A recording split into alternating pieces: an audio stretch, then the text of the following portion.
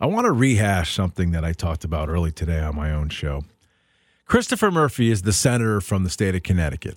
And this isn't so much about him, but about how divided we are as a country. On Sunday, Christopher Murphy tweeted out this message, and it's the response that I want to focus in on. Murphy wrote, "I'm a progressive Democrat, but I'm friends with Republicans. I frequent businesses owned by Republicans. I root for sports teams full of Republicans. I've devoted my life to politics, but I'm careful not to let politics consume me." Now, I've never really had a great relationship with Christopher Murphy. In fact, a lot of times we're sparring with him on a regular basis on the air. Progressive, which he is, he's very left of center, no question about it. But this message is a message that should resonate with just about everybody. Now, you may not buy the sincerity of it, but still, it's a message for a call of sorts to the middle. So I commend him for that, even though I never really agree with anything he has to say. But again, what I want to focus in on this afternoon / this evening is the response he got from his own followers on Twitter. So permit me the chance to read you some of these. "I generally agree with your post, but this, no! Exclamation point, exclamation point. Republicans vote to hurt me, hurt my kids, put my life that I built at risk to better their own lives. They DNGAF, which means do not give a blank. They are hurting me. In fact, hurting me is a selling point for them."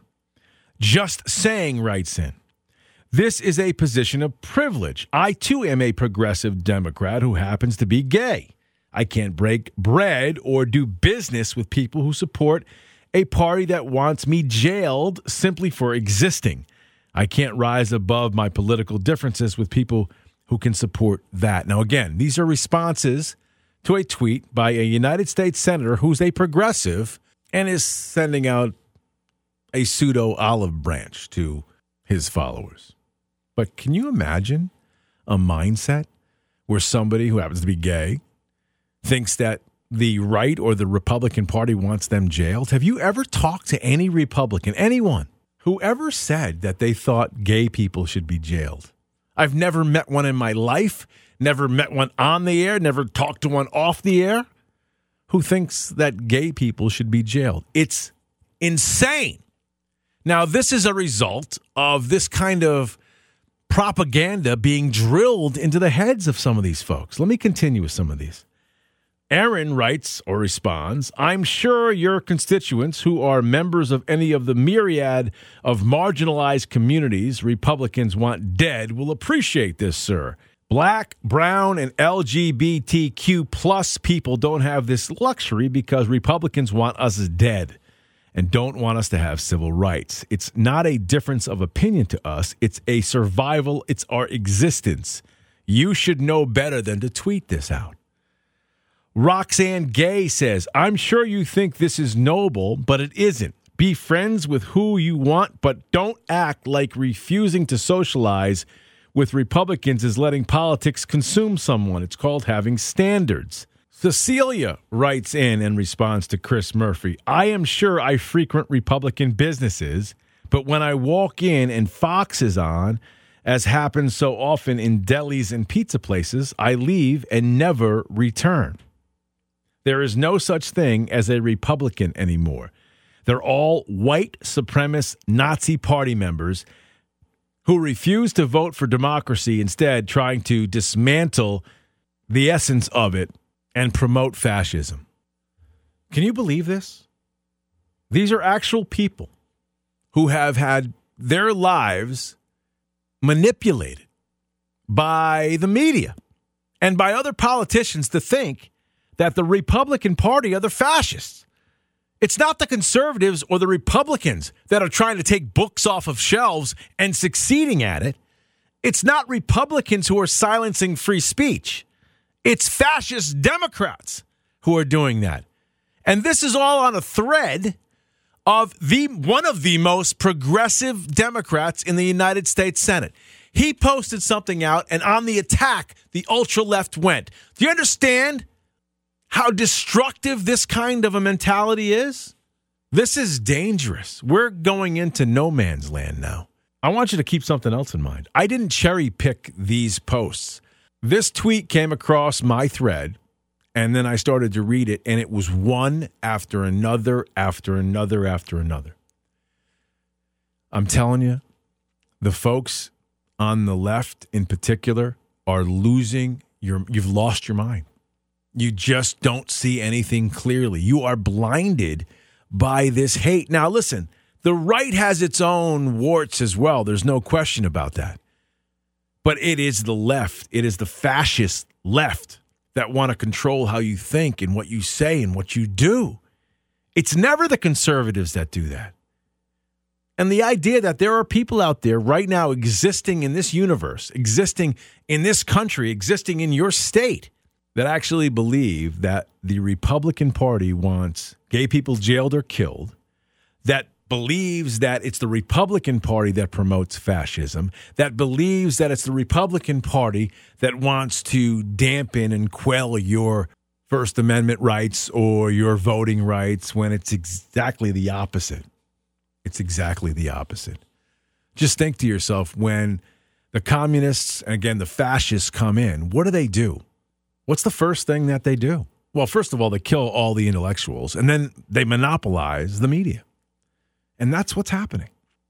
And they break down social order.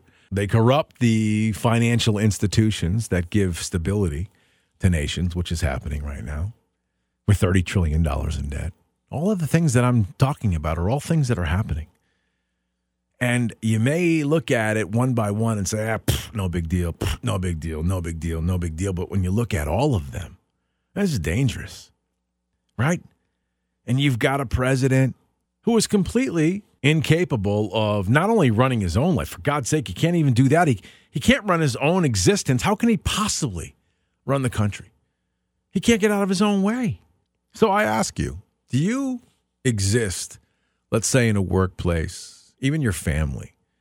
Do you have these relationships that are so hostile? Do you have family members that you can't coexist with anymore? And my question is it you or is it them that causes the friction? Because I'm sure, as I'm sitting here on this stool in this studio broadcasting to the entire country, that 99 times out of 100, it is the progressive, extreme left wing of the party of the Democrats that cause the most hatred. I've been doing talk radio for a long, long time, and I've never seen a person hated as much as Donald Trump is hated.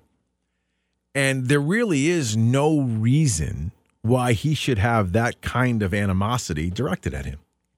You might not like his policies. You might not like the way he conducts himself. But there are millions of American citizens right now who would celebrate him being dead.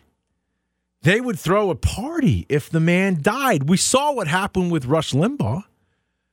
Social media went ablaze with folks who are just laughing it up, yucking it up at the death of an entertainer and a leader of a movement, a nonviolent movement, that is.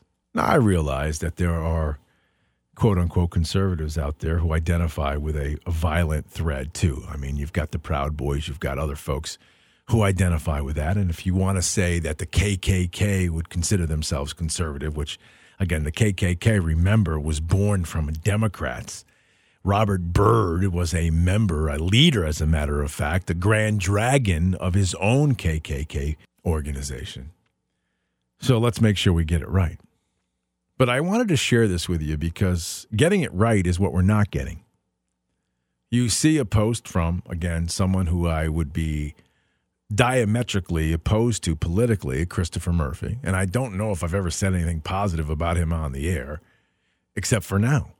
When you reach out with a tweet like that, that's a move in the right direction. What's astonishing to me is the response. The hateful response from people who align themselves with him.